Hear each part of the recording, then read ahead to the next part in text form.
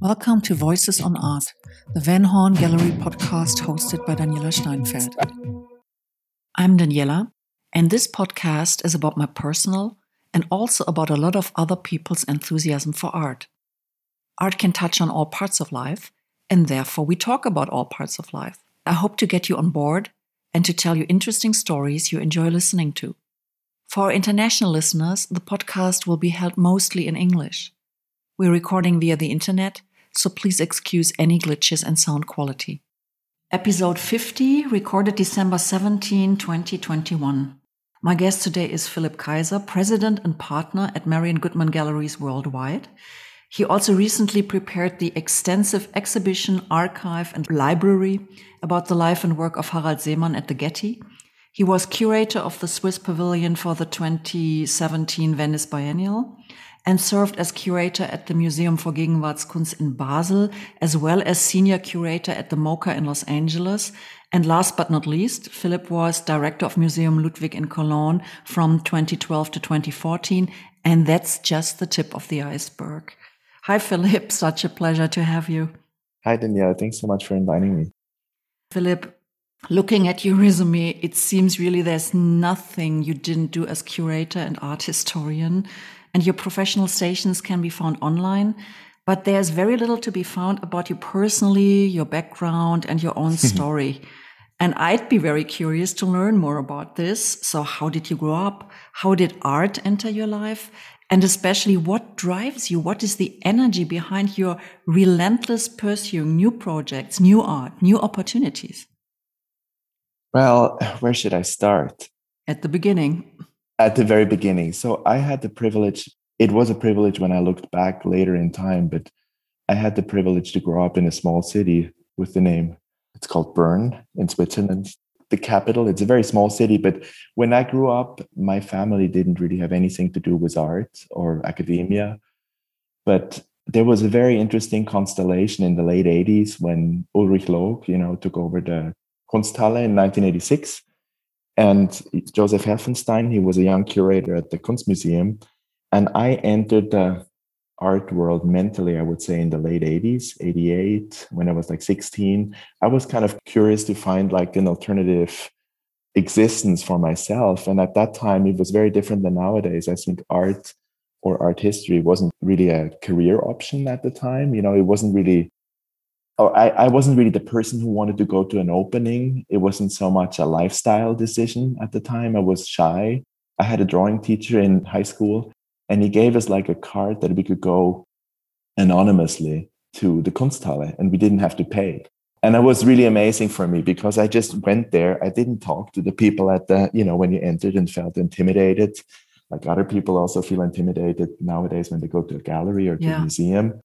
And I just went to see all these exhibitions. And when I look back, I saw, that was a little later, that was 1992, was Michael Asher at the Kunsthalle. But when Ulrich was there, it was kind of my buttermilk. And he showed like amazing artists. He showed Bob Gober.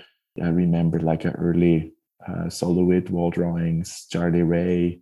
That was in the early 90s. It was a very good time and context. And I have to say, growing up in Switzerland, I had to move to California to realize how privileged the fabric of all these institutions and museums, Kunsthallen, and galleries was, and how many artists, I've seen just by going around. And then I started to study. I was more interested in literature. I studied literature, German literature, exactly. And then that was my starting point. And then I realized after half a year that I'm much more interested in art history.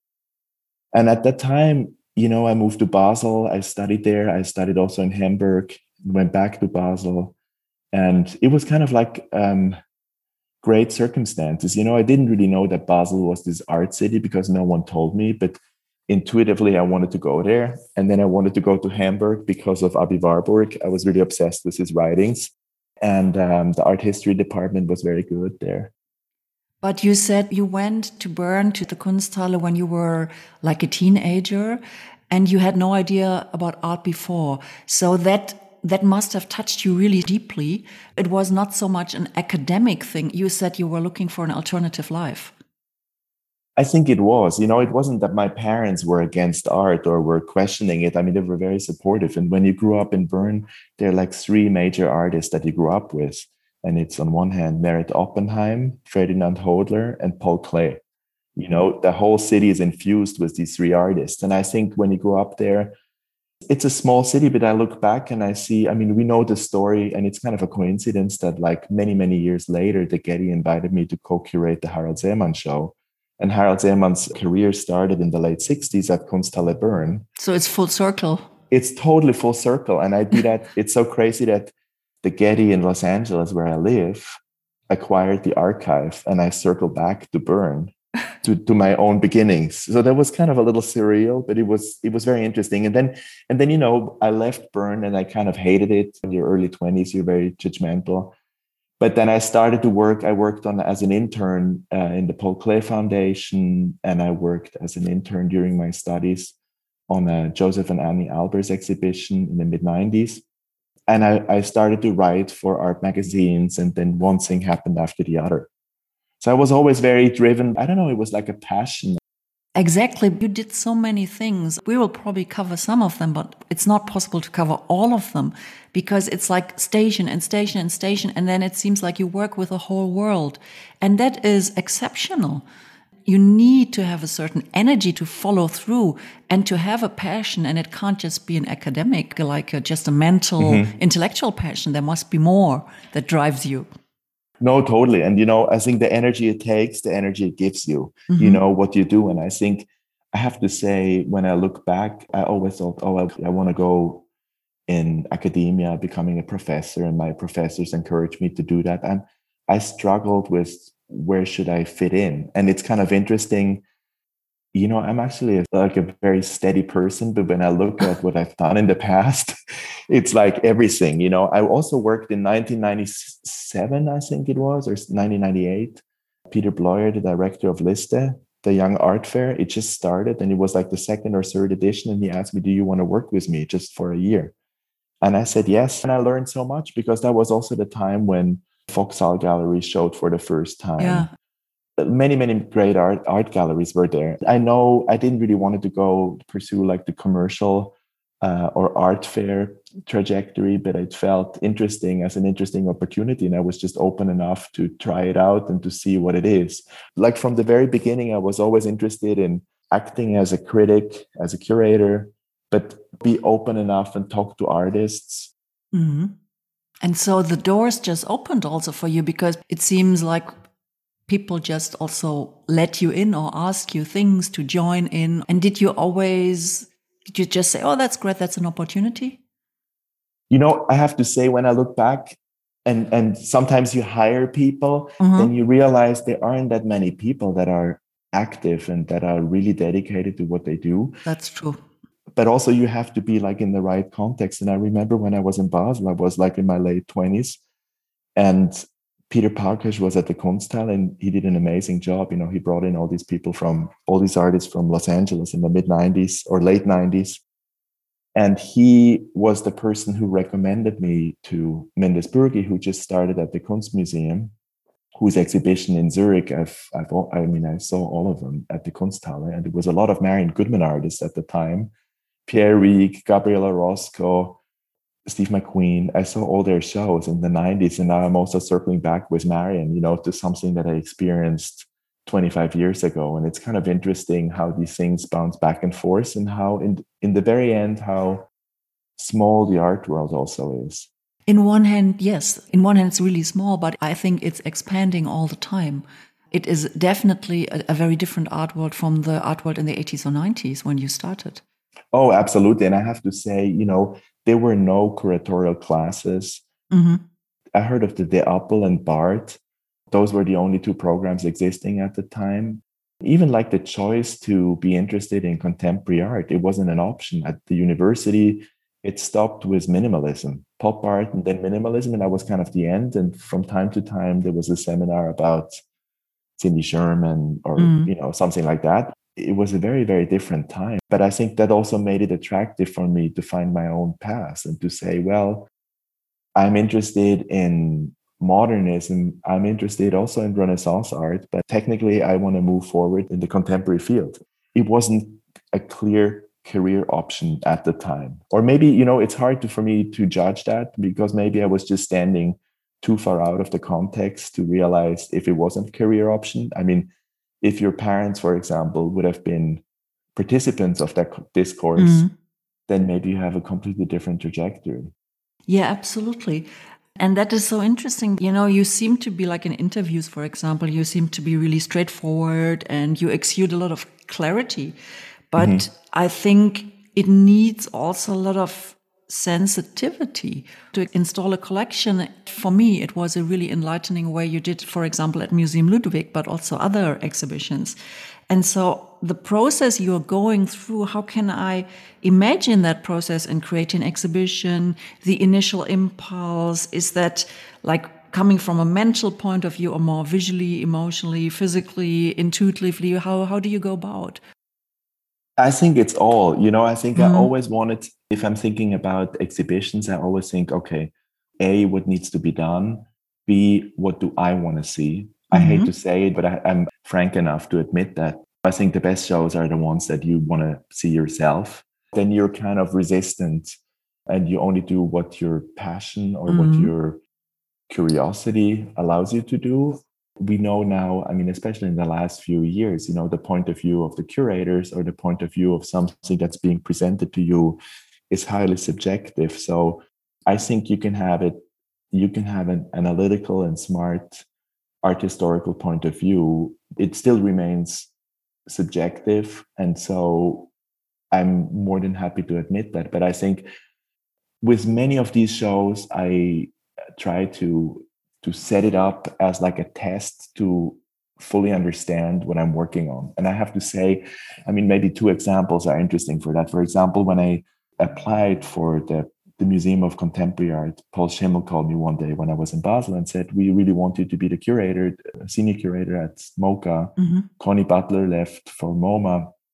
Would you be interested? And so I had to submit all these proposals. What exhibition would you do? And so one of the exhibitions was land art. And I was never particularly interested in land art because I felt it's too convoluted, it's too complicated. How do you show that? It was more like an interesting task for me to just put it up there. And I wasn't emotionally attached to what I was doing. I just use it as a tool. It's like you find a tool in front of you and you say, okay, what could I do with this tool? Or how can I get further with this with using the tool? Or for example, I did 2 big shows with Louise Lawler, and I think Louise, but also another artist whose work I really appreciate, Christian Philipp Müller, organized a big kind of comprehensive retrospective with his work. And their work really allowed me to see and to reflect what I'm doing as a curator. That nowadays, the word curator is so diluted. People think it's about authority and it's about selecting, but it's not about selecting a curator. In the US, they use hand-picked music. They say, for example, like hand-picked and curating. You could curate like a song list, you could curate anything, but curating, I see it much more as editing. It's like putting a film together, putting something coherent together, making an argument that's 3-dimensional in space and has to be perceived with a physical body that walks through an exhibition and the brain attached to the body. And I think this is really interesting. It's not about the authority of the selecting, but I think at the moment, it's the whole notion of a curator gets really discredited. Well, actually, it is defined by the people who are doing it. So what a curator is can be defined by anybody who is curating. And I find that very interesting because you're right. It kind of like got almost like a bad taste to it, like curator. And this editing moment you just mentioned, I find that gives it another twist. What would you then say? What is your role as a curator when you put an exhibition together? What is the most important thing to start with and to get on with it? Well, I think, of course, there is a moment of power because it's about visibility and granting visibility. You're in this position, but on the other hand, it's highly situational. What you can show, what has been shown before, what is going to be shown elsewhere really determines what you do. So you have to be very smart. That's one lesson I learned. The context and the timing is everything. It's not so much about what it is, it's about where do you insert it and what do you show to whom. At what time? At what time, exactly. I think that's always important, what needs to be done. Where is the urgency to show something? And I think the best shows, they happen, thinking, for example, about the legacy of land art in the late 60s, early 70s, and combining it as an echo for all the environmental concerns we have now. Some of it is a misunderstanding. Robert Smithson, for example, was never interested in environmentalism, but there are some echoes that make it attractive. And I mean, that's the best, let's say that's the best scenario, if that happens. When it comes to timing, you said several things. And one thing is that it's important to understand that history is being in flux and that things can't be carved in stone. And so I think all art and culture is reinterpreted all the time anyway. Even the so-called masterpieces in the past can be considered unimportant at some other time, and vice versa. And how do you see your role then in that fluidity of history in time? Because this is also a thing you can do. Things can become definitely more relevant through visibility. For example, what you think right now is like really the important thing that has to be visible. It's interesting what you're saying, because, when you look back in history, for example, an amazing painter like Holbein the Younger, he was completely irrelevant. He was like German Renaissance. And then in the late 19th century, people got interested in his work again.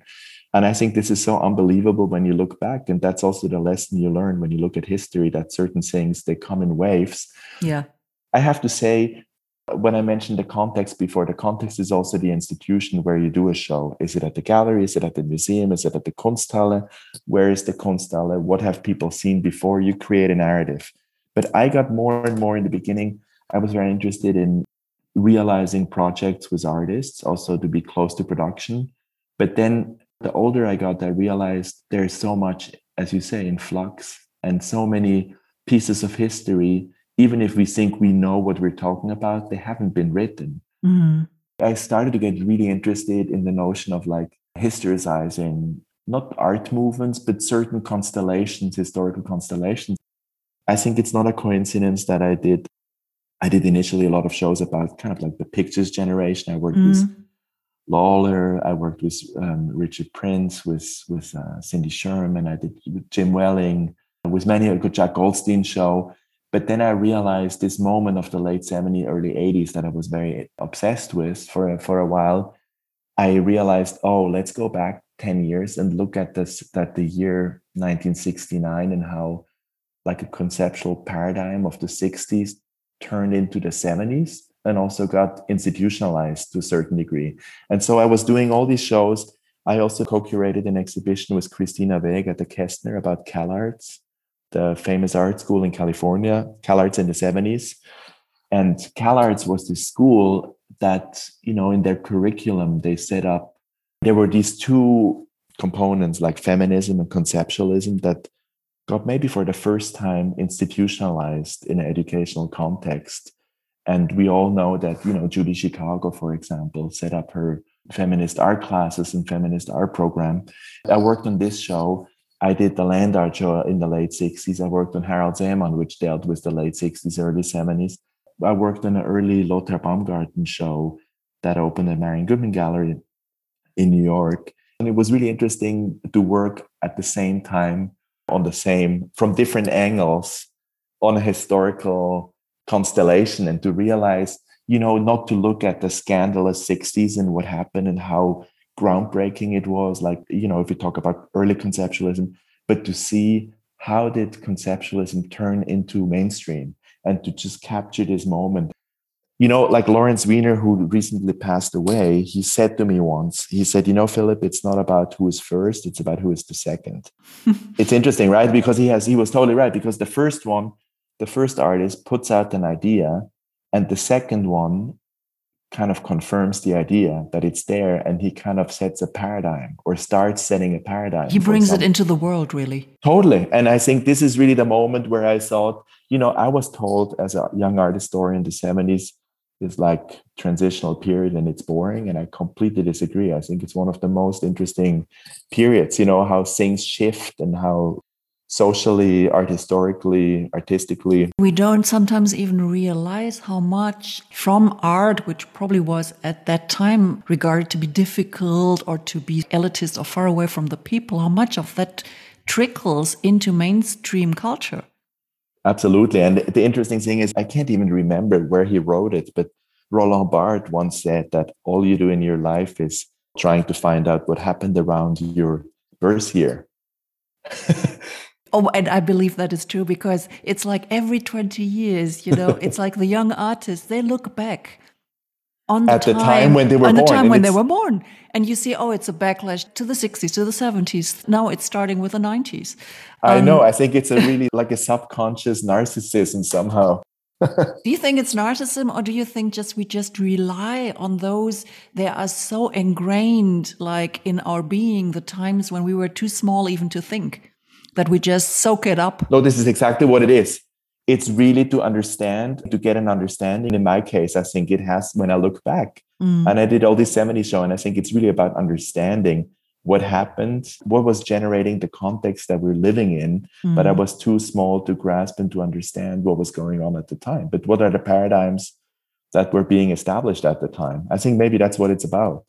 Yeah, I mean, I think always that art is so much about our humanity, and I can't say it often enough, that we really learn who we are through art, also through dealing with art, looking at artists when they make it, we when we exhibit it or we see it.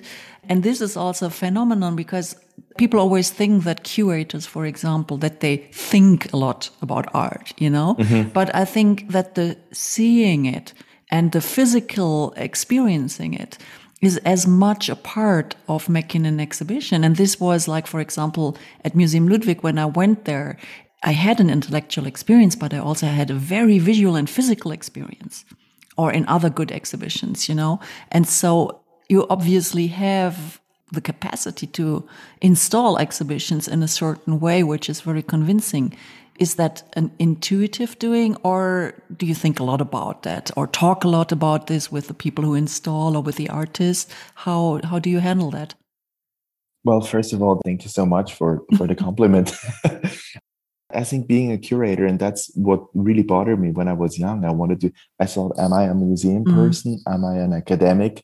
It was such a hard decision for me to make. And then I realized, well, I can be both, because as a curator, you have to have some, I don't know if you want to call it creativity, but it is an intuitive. The word you chose, like intuition, is exactly what it's about. Art is always visual. It's about ideas, but it's also about objects in space. Exactly. It is really how you crawl, like the phenomenological component of how you move through a space. Like when you look back at artists, like let's say Richard Serra, how he was thinking about how space determines the body and the body reacts, how he walks through a space. I've been thinking about that a lot. And I think for my exhibitions, I'm interested in art that touches you. But if it just touches you and makes you numb, no, that's also not enough. Yeah, exactly. That's not the plan. But of course, there has to be this visually or emotionally compelling. I remember when I was young, when you're younger, you're more open because you haven't seen that much. And there's certain exhibitions when I think about them, that really hit you. And after I saw them, they gave me a very like uplifting feeling.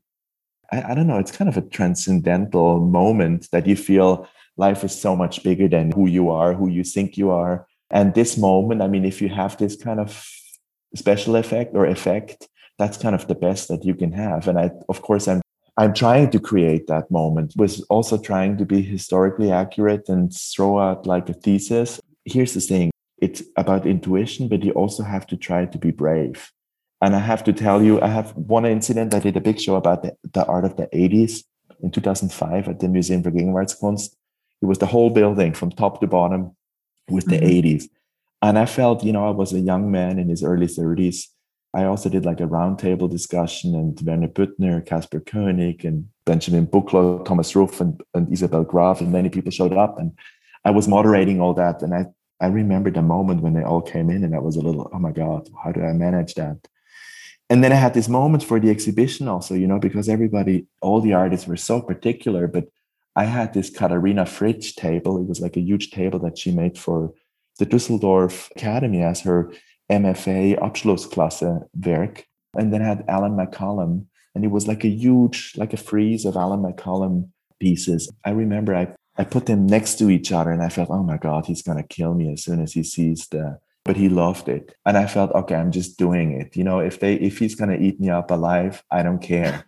And then he sent me the loveliest, Alan sent me the loveliest, he didn't come to the opening, but he sent me the loveliest email, how great it is and how much he admires Katharina Fritsch. I was just so convinced in my mind that the work is so different for some reason. Obviously, there are connections, but their work started in very different contexts, different places. That's like a small example, but I think many examples, whenever you don't fully understand something, but your intuition tells you it could be interesting to do it as an exhibition maker or in an exhibition context, this is the way to just do it. And then you visually probably understand it. It's like a holistic practice. You have to throw it out there and then be brave enough and then wait. And even if you get criticized for it, you try it and you try to understand it. And I think I try to make it highly personal and hope that people also like it, because I think that's the only way to, you have to be fully convinced by what you're doing. Yes, you're only yourself. Exactly. So that's the best, that you just do what you yourself think is good and the best and just trust yourself. Yeah. There's like a thread that's running through. And I have to say, I was always interested in working with collections because I felt it is about reconstructing history and thinking about the past and how things are connected. Nowadays, we live in a different time, because of the internet, and things look alike. But even if they're completely different and you put them next to each other in a museum, doesn't really make sense to me. I always try to be highly specific. You have to be precise. Yeah, exactly. A friend of mine, she always says, well, I only could say the German word, which is Trennschärfe. Yeah, total. Which means really be really precise and not say, oh, it's all the same, it doesn't matter, but to say, no, it's not all the same. And actually it matters. It totally does, because it has to do, even if it looks the same, but it comes from a completely different attitude, artistic attitude. It's not interesting to make an analogy that is just visual, but doesn't correspond with the intention of an artist. No, absolutely. And also it is history. It can be reevaluated, but history still, it happened at one time in a certain context. Yeah, totally. And we can't just say, oh no, it was not there, or it didn't exist, or this context was there, and we can reinterpret it, but still we can't neglect it. No, absolutely. And that's interesting. And I think those are some really interesting questions also when you think about diversity and you think about adding some works or artists to a canon. But what happens, if their work has not been seen and hasn't been discussed at the time, but, you just add it to the context, what happens? I'm not saying this is wrong. I'm just saying, there's a discourse. And of course you can say, well, there's like a dominant culture that pressures the discourse, but you have to be careful. There are many, many artists whose work wasn't seen because of political and social circumstances, or geopolitical circumstances. If I think of someone like Alina Sapochnikov, who was a big star in Paris and then went back to Poland and completely disappeared. And just was rediscovered a couple of years ago. But totally legitimately, because that was circumstances, that kind of shut down the work. That happens. That's a different thing. But she was part of a conversation. But nowadays, I think there's so many people who try to bypass the system of authority. And sometimes it comes from a good place. Sometimes it comes from a selfish commercial place. Exactly. And this is where precision comes in. Yeah. And this is also okay, because I think everything can be discussed and everything can be contextualized, but nothing should be censored, for example. No, exactly. That's exactly the point. We're just starting to talk about this, that we are actually in a time of major changes, which mean opportunities, but also challenges. And so what do you think the most important changes we will be facing, like especially in the art community, or we are facing right now? Well, there are very practical issues we're facing. There are many issues, for a museum. It's like the Anglo-Saxon American discourse is very, very different from the continental European one. And I think sometimes, there is the desire to appropriate the Anglo-Saxon discourse that's based on a completely different reality. For example, in the US, I think the museums are currently going through a major crisis. I think some of these changes are absolutely necessary and important. Well, it's difficult. I think, again, you have to be very specific for the situation. What's the situation in a city like Los Angeles, for example, versus Mönchengladbach? You have a very different social political situation. You have a different diversity is not based on racial distinctions. It's based on maybe immigrant population versus middle class Germany. It's a very different constellation in reality than we have here, or that, for example, South Korea has. And so I think you can't generalize the diversity discourse. It's always been super problematic, but I think the museums should be open, should represent everyone, of course. They need to do more. There are many people who have been neglected. For example, one of the most fabulous artists is Jack Whitten. I knew about his work because his work was in MoCA's collection, and I learned about it when I moved here. And then I saw the first show years before he was picked up by a major gallery. But it was kind of obvious that this guy and this work is so magical. It needed someone like Mark Bradford to realize that African-American abstraction has been around for quite a while, since the 60s. And Jack Whitten is one of the major artists who fell through the cracks. But he fell through the cracks. Here's the thing, like in Europe, many of these artists, they are in the collections and they are being shown in the collections here in LA, in Washington, D.C., in New York. But people in Europe, for example, never heard about him. Which changed and also. That has changed. Absolutely. And I think that's a really good thing. But at some point, we also have to realize the pond is not that deep and there are not that many people. I'm very, very curious where this is all going. I think it was an interesting process, to go through that and to think about underrepresented, also political activist strategies, tie them to the museum, make the museum as a place of democracy and participation. I think that makes a lot of sense. I think it's naive to deny that the museum has always been a place of power and bourgeoisie and representation at the same time. And this is not necessarily a bad thing, because art has been tied to the money since Machiavelli and since like the very early times. Yeah, since the Renaissance, at least. Absolutely. And before that, it was the church. So I think it is interesting to open that up, to claim territory and get a sliver of the power, or also be that the museums are these ambiguous places that represent both status, but also participation. And I think there is a lot we can do, we can think about. And I think many museums who have been working in a way that they added like one exhibition after the other without thinking what their mission is, it might be a good break for them to just rethink the mission. But on the other hand, also, we have to see, you can't compensate everything through the museums. At the moment, especially in the US, it feels like the colleges and the museums are being seen as these institutions that are compensating all the mess that's out there. And I think this is a nice utopian thought, but it's also it's not the reality, unfortunately. And if you push the museum against the wall, that you, for example, alienate the trustees or say, oh, this trustee has money in this and this company, so he has to leave the board. All this is much more complicated, because you can't assume that the tax money you get from the city or from a state is wider than the money from the guy on the board. It's just not whitewashed. Yeah, that is a really super interesting and super difficult discussion. And I think the big task is really that we adjust to this kind of discussions and that we are still able to listen to each other. Yeah, absolutely. I think that is a big task.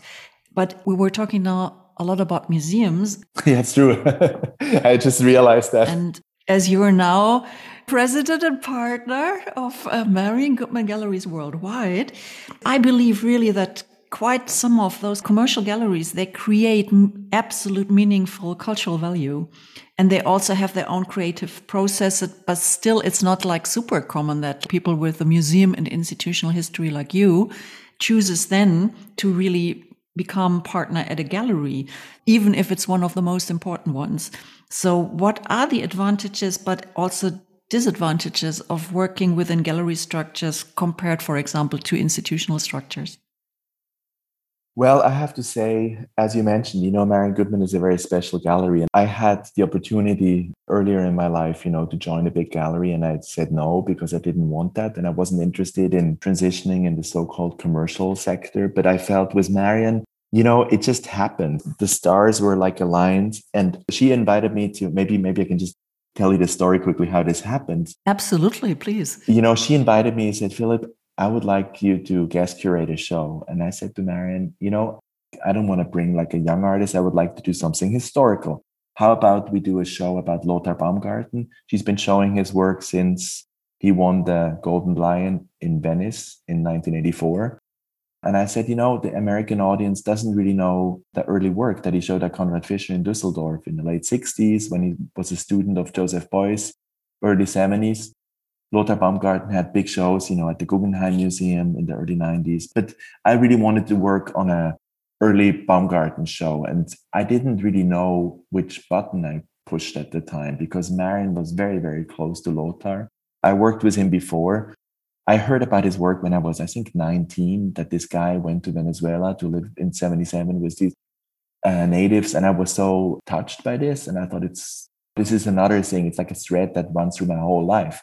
And then Marian said to me, I knew Marian from the openings. I knew who she was. I knew that she was this amazing lady who is very close also to academia. When you go to her dinners, there's Benjamin Buchloh, Hal Foster. She supports artists and is a really meaningful, wonderful lady.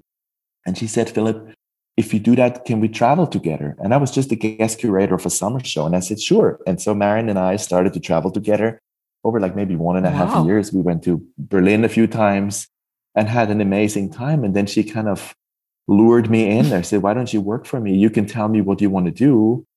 You just tell me. And we liked each other and it was really wonderful. And then I got more and more involved. I remember there was a moment, and I think that was my invisible job interview. After like a year, we were sitting in her office in New York and John Baldessari was on the phone. Marian was like taking a nap while I had to negotiate with John as the guest curator of the summer show when his exhibition is going to be on the schedule. And I knew John from LA. But so all of a sudden I realized, oh my God, I'm already like 1 foot in there. And so I decided at some point, I said, you know what am I waiting for? I saw it as an interesting, as I described it in the beginning, like an interesting tool to get somewhere else and to learn something. And I have to say, I haven't regretted it. I joined as my first title was like Chief Executive Director for Programs and Artists. I was still a little hesitant to be fully in the gallery world. So I was more like the content manager. And I have to say now I'm mostly, of course, indirectly, I'm involved in sales. And I also talk to museums all the times, but I feel I'm doing what I did before, but I'm closer to production. It feels like I'm sitting on the other side of the table, closer to the artist, making decisions about edition size, presentation, strategies for exhibitions, museum acquisitions, like things I know both sides very, very well. And I have to say, many museum people are dismissive against gallery people. And I had to learn that many of my colleagues who make the sales are absolutely dedicated to the artist and have a passion that sometimes comes from a different angle. They're closer to production than to academia and thought and writing. But so what? I mean, I have to say they burn for what they're doing and they feel totally committed. And I have to say I have great respect for whoever there is in the system. And I honestly think, and this is not a try to make it simple for myself, but I feel it's not so much about the distinction between the commercial versus the non-commercial is not that important. I think it's really about someone like Marian takes a much bigger risk than many museum curators financially, also with her reputation and everything. And I have to say, it's more about the distinction is more about people who have integrity and people who don't. Oh, that is so true. I always have the feeling we're all in that boat together and it all matters. If it's artists, if it's curators, galleries, museums, institutions, it's one art world and we just have to, make the best of it. Absolutely. And I have to say, when you're on the museum side, you always try to fight for the museum. You try to get a good deal for the museum and you're expecting the artist to agree. which is all, I mean, I've done that so many times, and you have to beg for money, to have the funds to acquire something. And when you're on the other side, it's so interesting. We have very successful artists we work with, Julie Merritt to Tacit Adim, Naira Bagramian is the German artist we work with. We give them everything they want if they have a show with us. And so sometimes it's difficult. They come to an institution and the institution can't really provide the context. And I have to say, what I really like about it is, we have a very kind of, like a high expectations. We publish books. We had a Francesca Woodman show, and I asked Chris Kraus to write a beautiful essay. And the nice thing is, you don't have to ask, okay, which foundation are we going to approach? You can just do it. And you offer like a salary or like a fee for a writer that's decent, and that's not like 600 euros. When you're at the museum, you offer these fees, and the essay in the very end is like an absolutely amazing essay. So sometimes the circumstances to do work, meaningful work, are better in a gallery context. I hate to say it. I absolutely understand. I mean, money can also mean more freedom, more opportunity. Absolutely. Philip, the last question maybe. I don't know if you like that, but you'll be 50 next year. And oh my God, that's right. And so there is quite something already to look back on, but also there's maybe, what I think, still the best to come. So what are you most looking forward to in the upcoming years? It's a nice question. It's a little scary when you turn 50. No, don't worry. It's easy. Yeah. It's easy. Well, I always think, look, that's the problem when you live in a place like, I've lived in LA for almost 15 years, but I was like in Cologne in between. But I have to say, when you live in a place like Los Angeles or in the US, then you always know there is zero. It's sometimes you have something additional, you have a second reality, a second context, but at the same time, you have to make sure that you don't get lost. And so all my desire sometimes is going back and forth. Oh, I'm staying in LA and it's so interesting. But then I also have the fantasy of going back to Europe. It jumps back and forth. So I don't really know. When you're older, maybe things are getting easier. I really like to be freelance, to do shows with museums. But I have to say what I'm doing right now, and I really want to do it for the next few years because I think it's absolutely meaningful. And I feel I work like a freelance person. I'm based in LA. I'm in New York all the time, once a month. And I think it's challenging and really interesting to think about the possibility of taking a gallery with its history and pushing it into the next stage of the future, and think this is kind of a new situation. It hasn't happened so many times that a gallery that was established by an owner, Marion Goodman is now 93, and she's in very good health. So she will be around for a long time, I hope. But you never know. So, we're kind of pushing this into a different direction, but we want to keep the same values and just adjust it for the future. And I think this is a really interesting experiment. And so at the moment, I don't have the desire to think about other places. Whenever I get contacted by a museum to apply, I think, oh, I could do that.